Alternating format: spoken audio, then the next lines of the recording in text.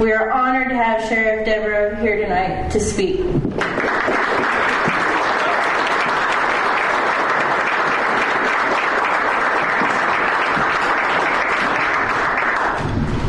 That's a good crowd tonight. Someone should have told me all that stuff before I ran for office. No, it's a great job. I was going to tell you guys a little bit about who I am. As the 2020 starts to come around, I guess it's good to start getting in that mode. She said, my name's Damon Devereaux, born and raised here in Guthrie, Oklahoma. Graduated Guthrie High School, got in law enforcement at the age of 21, 1991. When I got into law enforcement, I tell this to when I'm talking to kids, there's three reasons why I got into law enforcement in 1991 at 21 years old. Number one, I got to drive fast. Number two, I got to carry a gun. And number three, I got to talk crap. As we age and our roles take on more responsibility, the reasons why I do what I do change throughout my career. And I had a kid ask me the other day, speaking to a group of Rainbow Girls that were having their state conference here in Logan County, and she goes, "Why do you do what you do? Why law enforcement?" I apologize, it's my phone. We're here on the soft. And I had to think about that for a minute, because there's multiple reasons why I do what I do. But the answer that I gave her is because, at the end of the day, as I look back on my day, did I help somebody that day? Did I make somebody's life better?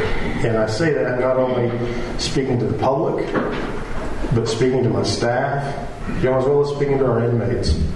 We've got around 170 inmates in our facility right now, and I get toured frequently of that place. And, it's a place to be proud of. Your tax dollars are what paid for that awesome facility. And I can tell you that when I'm giving those tours, people are asking a million questions, and as soon as we get up to our tower, we're looking out through the windows, and I tell them, you know what the difference between us on this side of the glass and that side is? They're all like, why? Because it's a big secret. I said, one poor choice. One stupid decision. There's a lot of good guys back there and gals that have made stupid decisions and are paying for their actions. And there's some guys in there that are sure enough just bad people and will probably be for the rest of their life. But there's a lot of good people back there that are products of their environment or just made a poor choice and they're serving their time. So that's where I'm at in my law enforcement career. And they're asking why I do this job is the world's an evil place out there. You guys watch the news. There's a war on cops, or it's just the world's spinning out of control. And so my mission every day is to make sure that I did something to help somebody in their life and make a better place. Some of the things I did when I got into, and I want to introduce Sheriff Bauman. He's here tonight. Jim.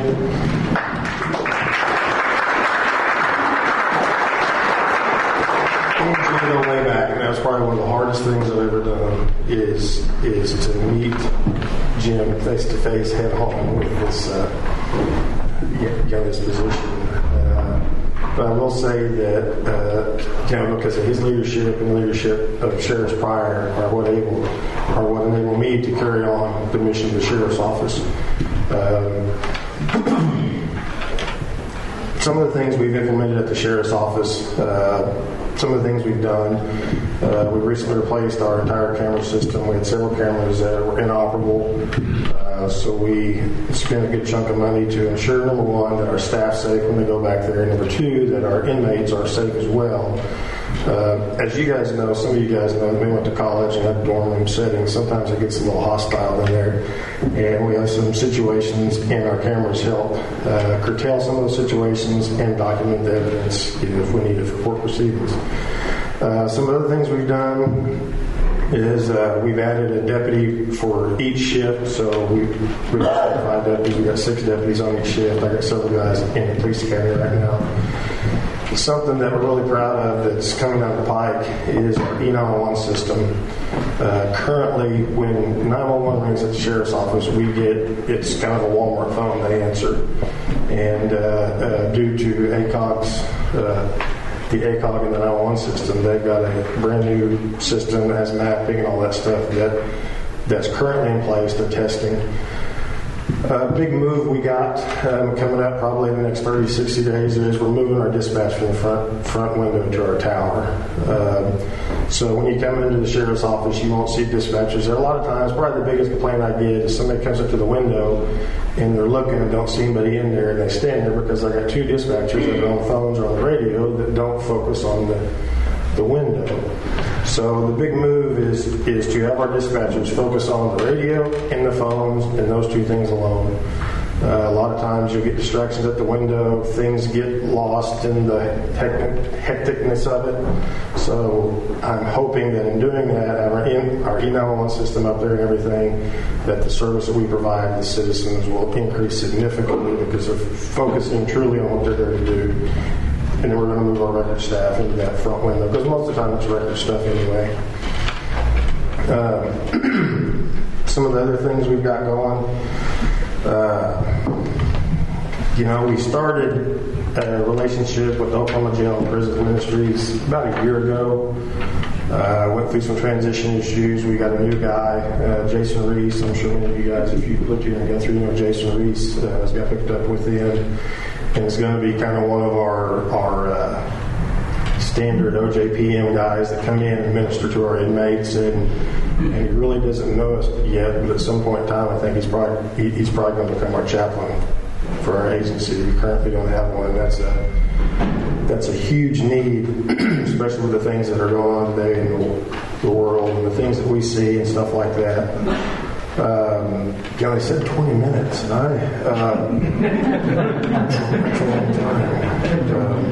would like to say hi to my wife, April. She's probably not watching. You always forget her, and I don't mean to. Along with the OJPM, we currently have several of our pastors that come in regularly. That do counseling with our inmates and stuff like that. A lot of these guys, when they get into jail, and I tell them all the time when I'm back there talking to them, we have one that they get released or something like that that's really been reading the Bible, and they have their prayer groups and pods and stuff like that. And as they're leaving, I try to tell them, look, Jesus will walk out these doors with you. You just got to invite him. He's there all the time. Don't leave him in the jail, because out there is where you need him. You're in this controlled environment here where you don't have access to all the temptations of the world, but as soon as you walk out those doors, the devil's going to jump on your back, and you're going to be back in here. Some it works, some it doesn't, but I'm not going to give up hope in them. And that's another thing I try to do. When I go back there, and I interact with inmates pretty regularly, on a daily basis at a minimum, is invest in them. Let them know that they're worth something. Like I said, some of these guys, what they got in here for is all they know, and try to give them a platform to grow off of, a spiritual platform. Knowing that God's always there, regardless of where you're at. He's there to always reach out the hand and take you. So that's something we do quite a bit of. I do personally.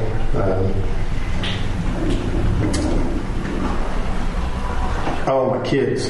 Forgot about that. I got 6 children, 7 grandkids. I got one daughter that lives in Japan. Her husband's in the Air Force.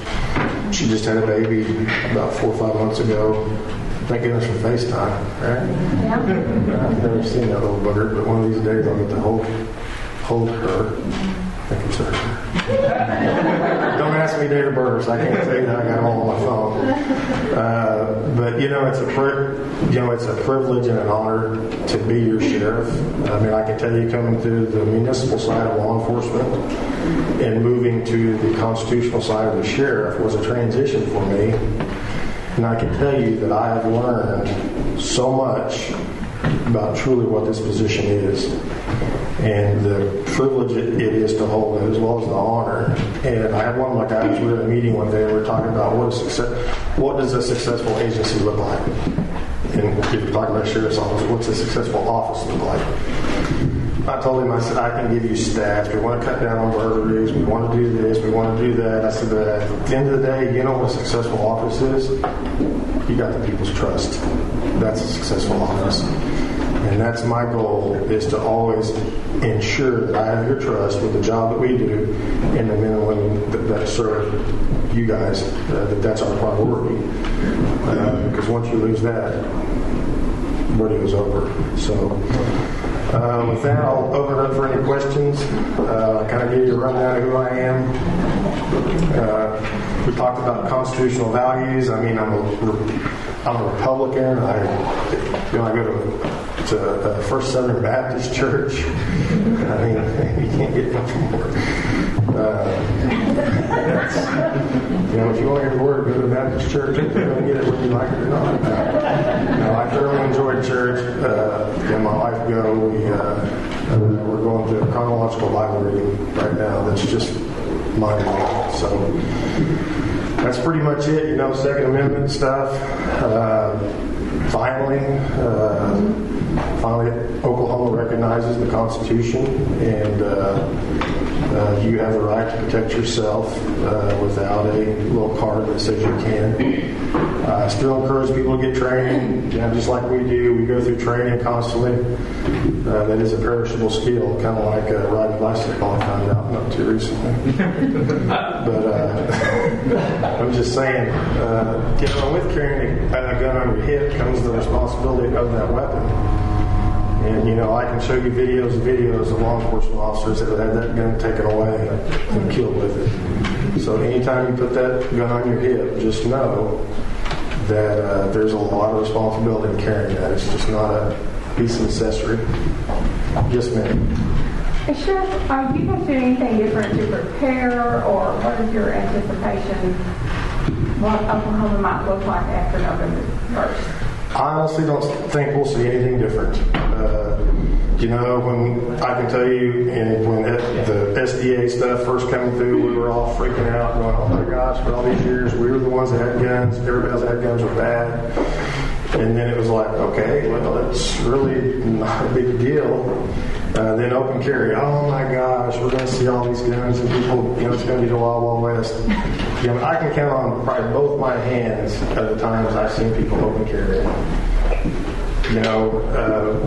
There's a training curve that we have to go through as law enforcement to go, okay, guys, kind of like the medical marijuana. We're learning that whole process now. A whole different deal. I'm not here to talk about that.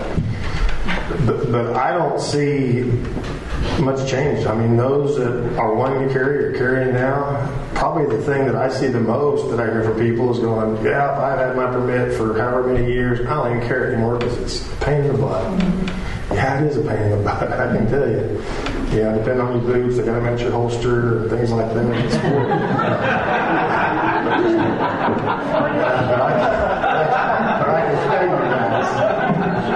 I can tell you guys that if you're not carrying, you're just setting yourself up to be a victim. In this day and age, there's so many crazy people out there.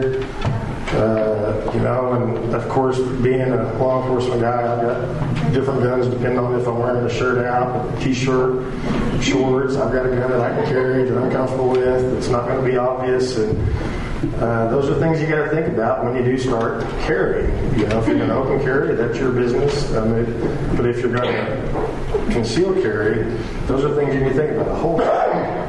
And the biggest complaint I get from people is, I found this gun I want, it's really cool, blah, blah. Well, put it in the holster. Put it in your waistband. That's where you're going to do it. Sit down, get up, go to the bathroom with it, see how you're going to handle that. Because those are real things people don't think about when they throw a gun in their waistband or whatever. And if it's not comfortable, you're not going to carry it. So do your research. Go to H&A's. Go to these different gun places. Shoot them. I've got how many holsters I've got for different guns because I think this one's going to be something I want and end up throwing in a box. I got a box of holsters.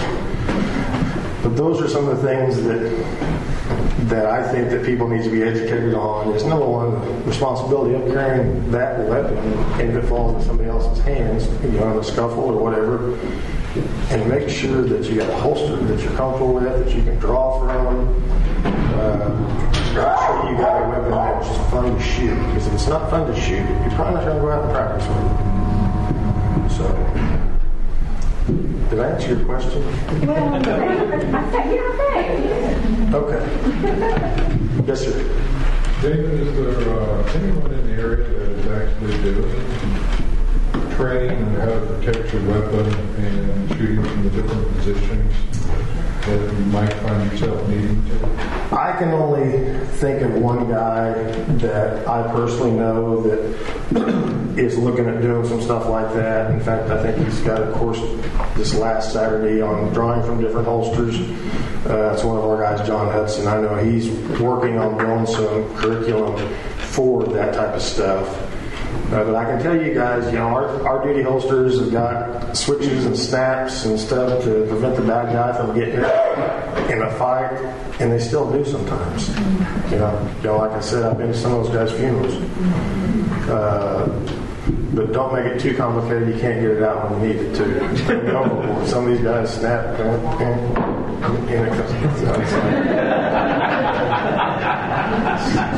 little much. But, hey, if you can get it out there fast, hey, whatever, man. Yes, sir. Would you be willing to sell some of your old holsters? No. Don't ask my wife that question. She actually bought me one of these little bins to put all my crap in, because there may be a time that I decide that was something I want to try again. So, no, I will not be selling any of my gun stuff. Holsters, mags, nope. It's not for sale. Is there any other questions? Yes, sir. Is the sheriff's office able to host any kind of training or classes like that at their own wish? Or when we start to do something like that, because we've got a couple guys that are firearms instructors, and I know we're in the process, hopefully within the next 30 days, of getting some of our staff that's decided to carry, get them through a familiarization, kind of a training course, so they can be able to carry into our court buildings and stuff like that. I don't know that I want to take on the responsibility of training the public. There's a lot of liability there. And it's a little bit different from our type of training. So I would recommend finding a reputable guy that may be in law enforcement that can take what we do, tweak it, and sell it to you. Yes, sir. It's my understanding that Sheriff, you're the highest authority in Logan County. Could you talk a little bit about that? Everybody tells me that. But I got my secretary that tells me, no, I can't do this all the time. But everybody says, being the sheriff, it does come with some authoritative powers. I hope in my lifetime we never have to get into the fight with the feds to keep them out of our county. Or get to a point we do have to form some sort of a militia. But those are things that I guess I got the power to do, they say.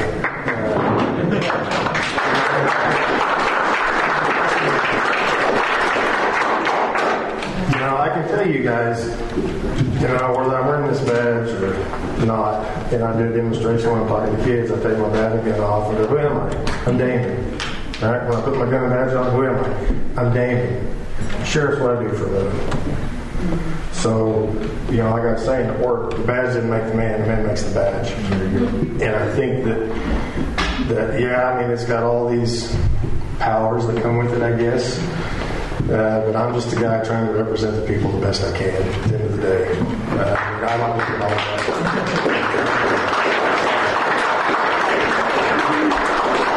I can tell you, Dane's going to work on my life. Is there any other questions before we turn it over to Don? Yes, sir.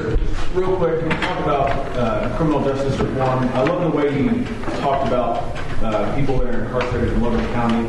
You said many of those guys have just made mistakes, yes, serving their time, and then want to be able to move on with their lives. You kind of talk about that a little bit. You know, gosh, I'm going to get in trouble for saying this. But I think there's a lot of our guys that need to be out doing stuff for their community, that need to be working for their families. I've got some guys that have been in there for 3 years on a felony that should have been done and out, serving their time and out by now. The system is the best we have. It needs a lot of tweaking.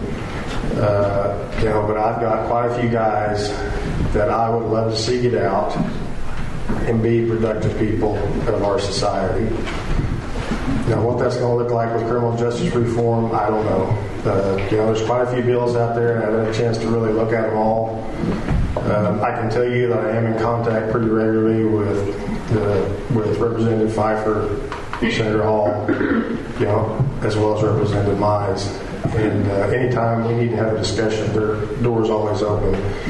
And I'm sure as those bills start to flourish a little bit, that we're going to have some discussion on those. Because I think that the bad guys need to be locked up.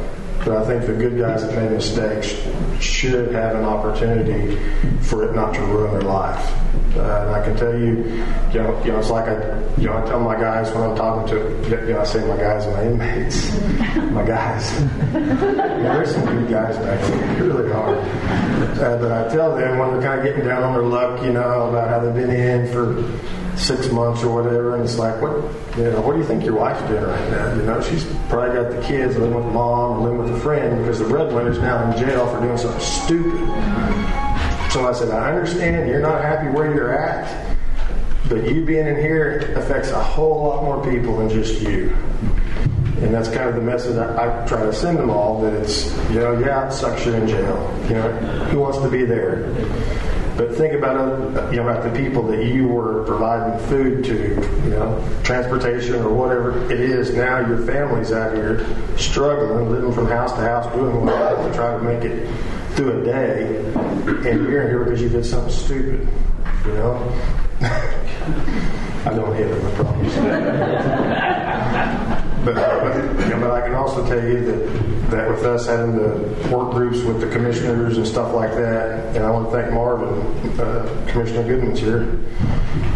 He's been a good proponent of our trustee work details. In fact, he's hired some of those guys.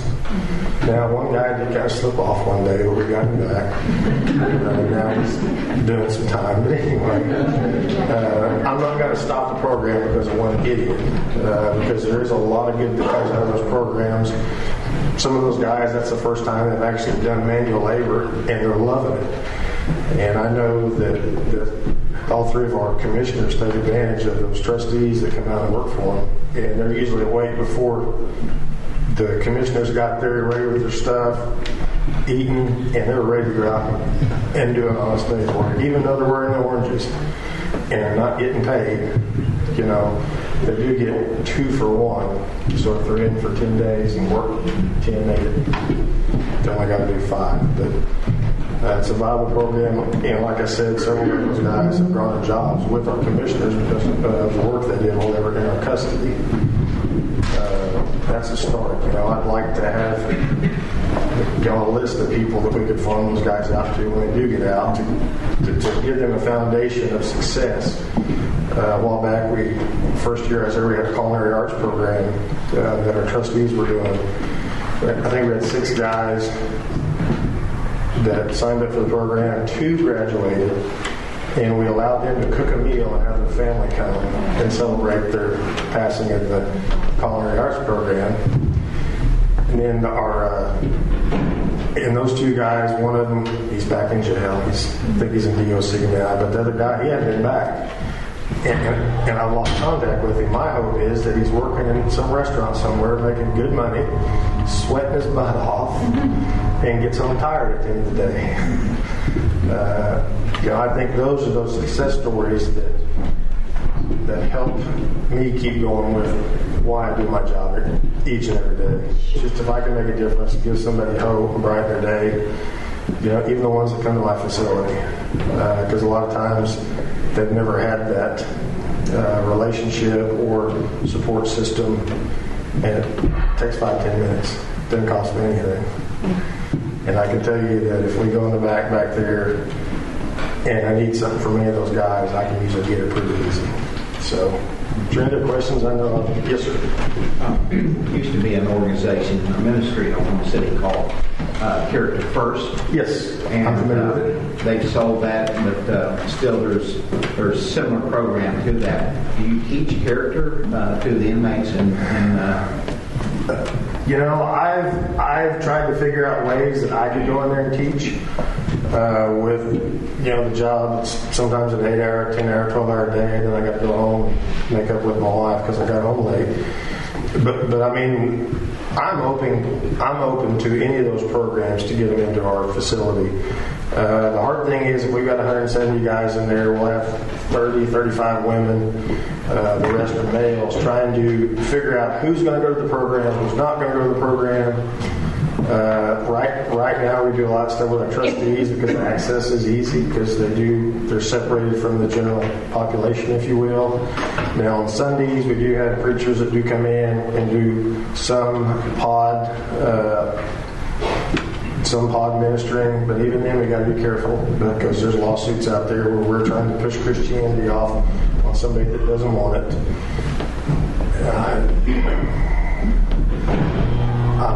Well, Character First was not overtly Christian. Sure. It was Yeah, it was just character based. Yeah. In fact, I think it was a church that started it. Tom Hill, Kim Ray's the one that Kim Ray. actually started it, based on Bill Gothard's character traits. No, I didn't know they sold it. I didn't know they. Yeah, I sold it about 6-7 years ago. But yeah, if there's programs out there that will help those guys, Yeah. I'm all about it. Good. Is there any other questions before I turn this sweaty mic over to?